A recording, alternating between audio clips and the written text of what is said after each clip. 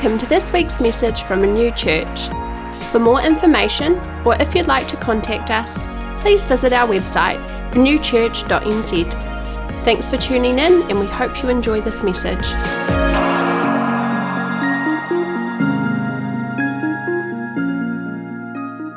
We're starting a new series, maybe for the next 3 weeks, all about vision. And I think why this is so important during this time is we've had like 2+ years now of ups and downs, of having to pivot, of not quite knowing what's going on. So people are disillusioned and discouraged and distracted and depressed and other negative D words, defeated, during this time. And we, as a result, I really do believe a lot of us have lost our God vision, and we need to get that back. We need to rediscover God's vision for our lives, because what God has for your life is so powerful. And it sort of come out of when I was reading the other day of Jesus when he was progressively healing a guy that was blind.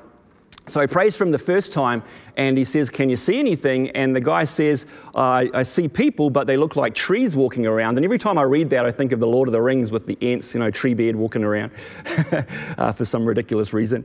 But so he had vision, but it wasn't clear. And then Jesus prayed for him again and restored his sight completely. And I really do think maybe that's a picture of us as God's sons and daughters at the moment. And we've given our lives to God. We've submitted to his lordship in our life, and he's given us partial vision, but we still don't see things as clearly as we could. We sort of know God's purpose for our life, but not quite. And that was shown a couple of weeks ago when I talked about Chris Hodges' statistic about how he reckons 87% of Christians actually don't really know where they fit in the body of Christ. So it's true, a lot of us have partial vision, but not full vision. We don't fully understand God's vision for our life, and I think that's important. We can absolutely discover that. So that's what this series is all about. And the absolute classic go-to verse for vision is Proverbs 29:18. And the old school version of this is, "Where there is no vision, the people perish." And I love the English Standard Version of that. It says, "Where there is no prophetic vision, the people cast off restraint, but blessed is he who keeps the law." Where there is no prophetic vision, which means where there is no vision from God, where there is no God vision, as opposed to just a normal vision. We can have a lot of vision in our life, like vision, for example, is, I want to lose 10 kg this year. That's sort of a good vision, but it's not necessarily a God vision. So where there is no vision from God, when we don't discover God's vision for our life, people cast off restraint. And other translations say, if you lose God's vision for your life, you will act recklessly, you will wander aimlessly and perish. And a few of us guys, we're meeting together on Sunday nights. We've got a bit of a connect group, and we're reading through Exodus at the moment, and time again, every time the Israelites, they had been rescued, they had been delivered out of slavery, but every time they came up against a challenge or a hard time, they wanted to go back to Egypt. They complained, they murmured, and the reason for that is they hadn't really embraced God's vision for them. God's vision for them was, I've got this incredible land full of promise I am going to give you. I'm not going to drop you. I'm not going to reject you. I'm not going to leave you high and dry. I'm going to be with you because this is my vision for you. But they just lost their vision. They were living with partial vision. Maybe they sort of believed it, but not really. So every time they faced a difficulty, they wanted to go back into slavery. And so that got me thinking about, without vision, people act recklessly. And I've really sort of come to believe that, when we fall, when Kiwi slang is like when we have a shocker, when we do things stupid, usually it's not just a sin issue. I think the fundamental problem is it's a vision issue. We lose sight of God's vision for our life. Therefore, we do silly things. Therefore, we act recklessly. We cast off restraint. So more than just a moral issue, it is obviously a moral issue. I think it's more fundamentally a vision issue. For example, if someone commits adultery, obviously it's a sin issue, but really, why did they commit adultery in the first place? Because they've lost sight of their vision for marriage. why they were married in the first place. So it's not just a sin issue, it's a vision issue. They've lost sight of the vision of marriage. When someone takes their own life, and that is so heartbreaking and devastating for everyone, they lose sight of hope. They've lost the vision of hope. They've lost the vision of their life and their life purpose. And this applies to every area of our life. When someone falls out of church or drops out of church, it's not just that they had verbal fisticuffs with Mavis during the tea and coffee time. No offense to if anyone whose name's Mavis this morning.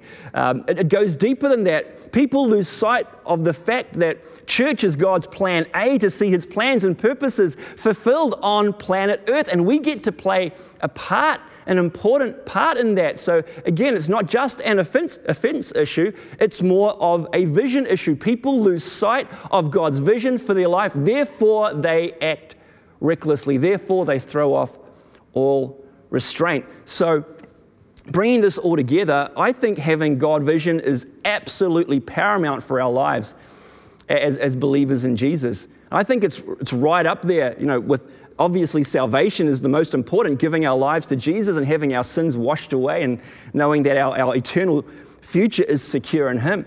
And being filled with the Holy Spirit and having his power in our lives is so important. But I think having a God vision for our life is so important, is right up there actually, because if we don't have a clear vision of what God has for our life, we will act recklessly. And when we act recklessly, we hurt ourselves, we hurt others, we bring damage to people. But if we have a God vision, it'll keep us on the straight and narrow, and we truly start to experience God's true life for us. So I think this week and going on to next week, we're going to be looking at how to discover God's vision, having a God vision for your life. And when I started writing this, I started talking about, developing God's vision for our life. But it's so much more than developing a vision. We don't develop God's vision. God has a vision for our life already. We just need to discover it. And then we see things amazing, what he has for our lives. And for an example, for this, a bit of an analogy. Say if you've got a lot of money and you want to build your dream house and you spend time sort of dreaming what it's going to be like. You want the master bedroom over here and you want a massive bathroom, and you want the rooms to be like this for whatever reason. So you come up with a plan, you draw it up, and that's your dream plan. And then, just for sake of simplicity, you take those plans to a builder and you employ a builder to build your dream home for you. And hopefully, if he's a good builder, he will build that home according to the plans that you have given him. So just imagine if a builder took your plans and thought, yeah, well, that's great, but I think that the master bedroom will be better over here, and they don't need like a big bathroom, they just have a real small, and then we can fit like an attic here and a wardrobe over here, and I'll do it my way. That builder's probably going to lose his job, or worst case scenario, get sued, or go on fair go or something. That's not what a builder does. A builder is employed by the owners to build according to the plan. Now, in that scenario, God is the planner. He plans our life. It says in Jeremiah that he's got incredible plans for your life. He knows what he's doing. They're amazing plans. And then he shows those plans for us, and we discover God's plans, and then we build our lives according to the plan that God has for us, because he knows better. He knows best. His ways are the best. But so often what we do is, we give our life to Jesus, and that's great. We're going to heaven now, and we have Jesus as our sort of insurance policy against hell. But we continue to build our life the way we want to build it. And then we wonder why we get into trouble, and then we have heartbreak, and then we have a whole lot of baggage and a mess to clean up. God's got an incredible plan for all of our lives, and it's not hard to discover that plan. We don't develop it, we discover it. Rick Warren, and I love Rick Warren. He's an amazing pastor, a big church in the States, and he's written Purpose-Driven Life and A Purpose-Driven Church, and probably a whole lot of other books about being purpose-driven. But he says this, and I love this quote: "The purpose of your life is far greater than your own personal fulfillment, your peace of mind, or even your happiness. It's far greater than your family, your career, or even your wildest dreams and ambitions. If you want to know why you were placed on this planet, you must begin with God. You were born by His purpose and for His purpose. God has plans for you, and we need to build our lives according to those plans. So we speak a lot about purpose and having a purpose, discovering God's will, and that's important. But vision is actually seeing God's purpose for your life. See, the Israelites, they sort of knew a little bit, but they didn't have that in their hearts. It wasn't a living vision in their lives that kept them on the right path, even when difficult times came. So that's why vision is so important. So discovering God's vision for your life, what do we do? Number one, follow Jesus. Now, I know that's probably like my number one point for almost every sermon I say. It's like it starts with following Jesus, but it absolutely does. It is so important to our lives to follow Jesus. In Mark 8, verses 34 to 35, it says, "And calling the crowd to him with his disciples, he said to them, 'If anyone would come after me, let him deny himself and take up his cross and follow me. For whoever would save his life will lose it, but whoever loses his life for my sake and the gospel's will save it.'" So Jesus was being pretty straight up here that we need to almost disown our life and give our life to Jesus. And when you read that and just boiling it down to one line, which I think is really important, which is this: if you let go of the lordship of your life, and if you give that lordship or relinquish the lordship of your life over to Jesus, then you will discover true life.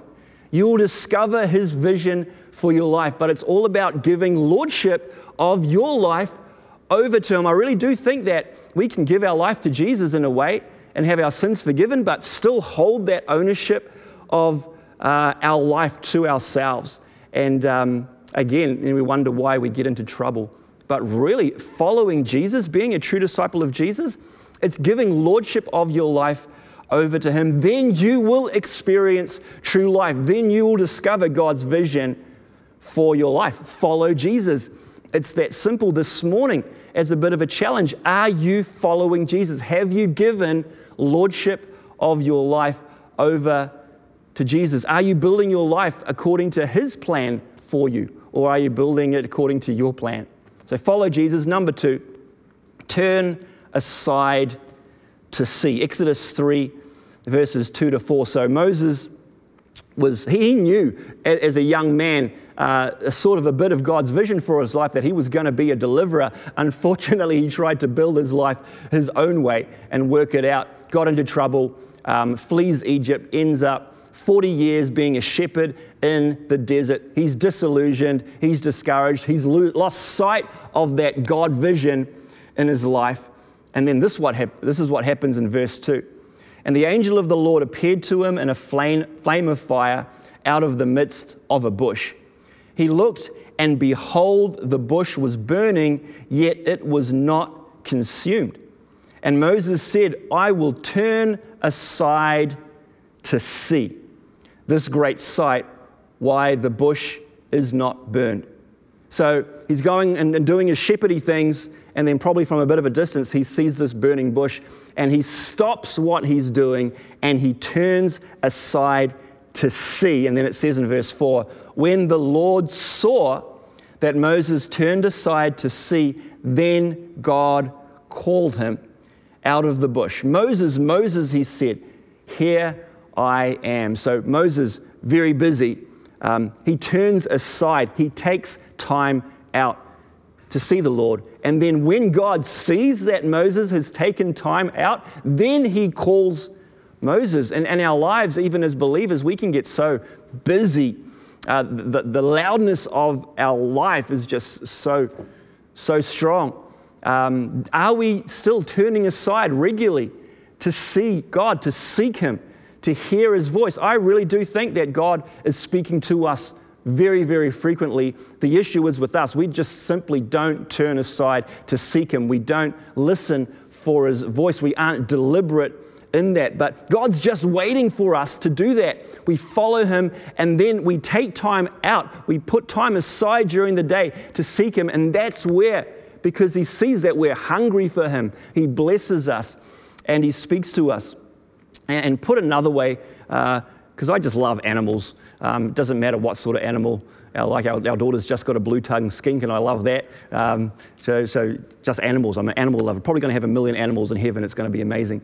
But we were at some park one day, and I was just looking at pigeons, and pigeons walk really weird. If you've noticed, they just do this real weird thing with their head, and I'm not going to sort of replicate it this morning because I'll look silly. But they're walking, and their head just moves really weird. So being the geek that I am, I Googled that. It's like, why do pigeons walk so weird?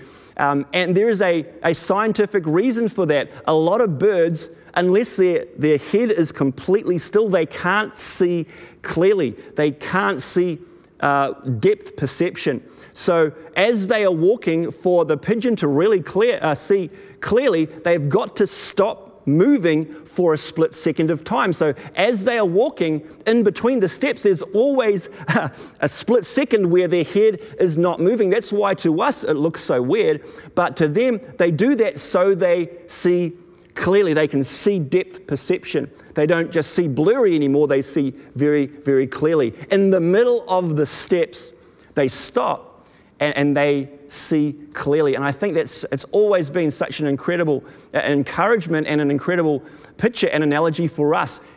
During the walking of our lives, during the steps, in between the steps, we must stop and be deliberate about seeking the heart of God. And as we do that in that quiet place, then we get to see clearly again. So it's following God, but it's also turning aside to see him.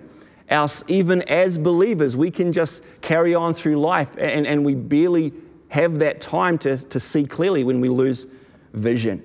So I'll probably continue the points next week, but the first two, follow Jesus. Number two, turn aside to see him. Be deliberate with that. Now, in conclusion this morning, I really just want to pray that God would restore our vision, because it's really easy at times to lose that and to not see clearly.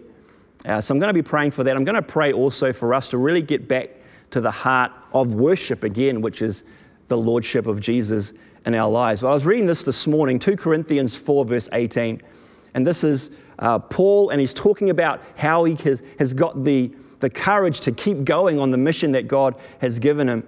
And it says, so we don't look at the troubles we can see now. Rather, we fix our gaze on things that cannot be seen. So he's not worried about what's happening right now. He's got this God vision, and he's seeing clearly. For the things we see now will soon be gone, but the things we cannot see will last forever. And this is echoed throughout Scripture. Even Jesus, before he went to the cross, it says he went to the cross because of the joy that was set before him. He had a God vision, which was his Father, and it was also us. Was it Paul that says, I run the race to win? I look at the prize. See, all of these people, they carried on. They persevered. They were able to keep going during the trials of life because they had a clear God vision. They followed God, and they regularly turned aside to see. So that story I said, what happened with Jesus, he prays for a guy, and the guy sort of has partial vision. Then Jesus prays for him again. Mark 8:25, it says, then Jesus placed his hands on the man's eyes again, and his eyes were opened. His sight was completely restored, and he could see everything clearly. Now, God wants to give us clarity of vision this morning, but we need to allow him to do that. We need to allow him to touch our lives. Now, this guy could have said, well, I've got partial vision now, Jesus. I can sort of see a little bit clearly. People look like trees, but that's okay. I'm just going to get on with my life. And he would have lived his life just seeing people like trees. But he allowed Jesus to continue the healing in his life. And if we continue to walk with Jesus, have our heart wide open and live in surrender with him as our Lord, he's going to do this. He is going to restore God vision to our lives. We'll be able to see clearly. We will be able to live true life with Him. And as we build our life according to God's plans, we will experience true life. We're obviously still going to have ups and downs, but we will know that we're in the heart and the will of God, and we'll be experiencing true life. So I'm going to pray for that in a second. And secondly, the lordship of Jesus. I love the disciple Thomas because, he struggled. He had doubts. And then when Jesus had risen again, he has this encounter with Jesus. He touches Jesus, and then he falls down at Jesus' feet and says, "Jesus, my Lord and my God." And we don't see Thomas saying that before that. So he was even a disciple. He'd hung out with Jesus a lot. But in that moment, I do think he just surrendered totally, wholeheartedly to God. So first of all, he was saying, "Jesus, you're not just a God or another God." He said, "Jesus, you are my God." And then he said, "You are my Lord." He relinquished complete ownership of his life to Jesus.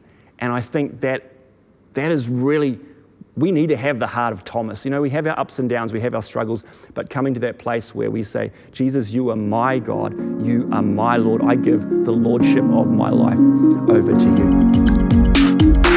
Thanks so much for listening. We hope it was an encouragement to you. To contact us or to find out what's happening at our church, please check out our website, renewchurch.nz.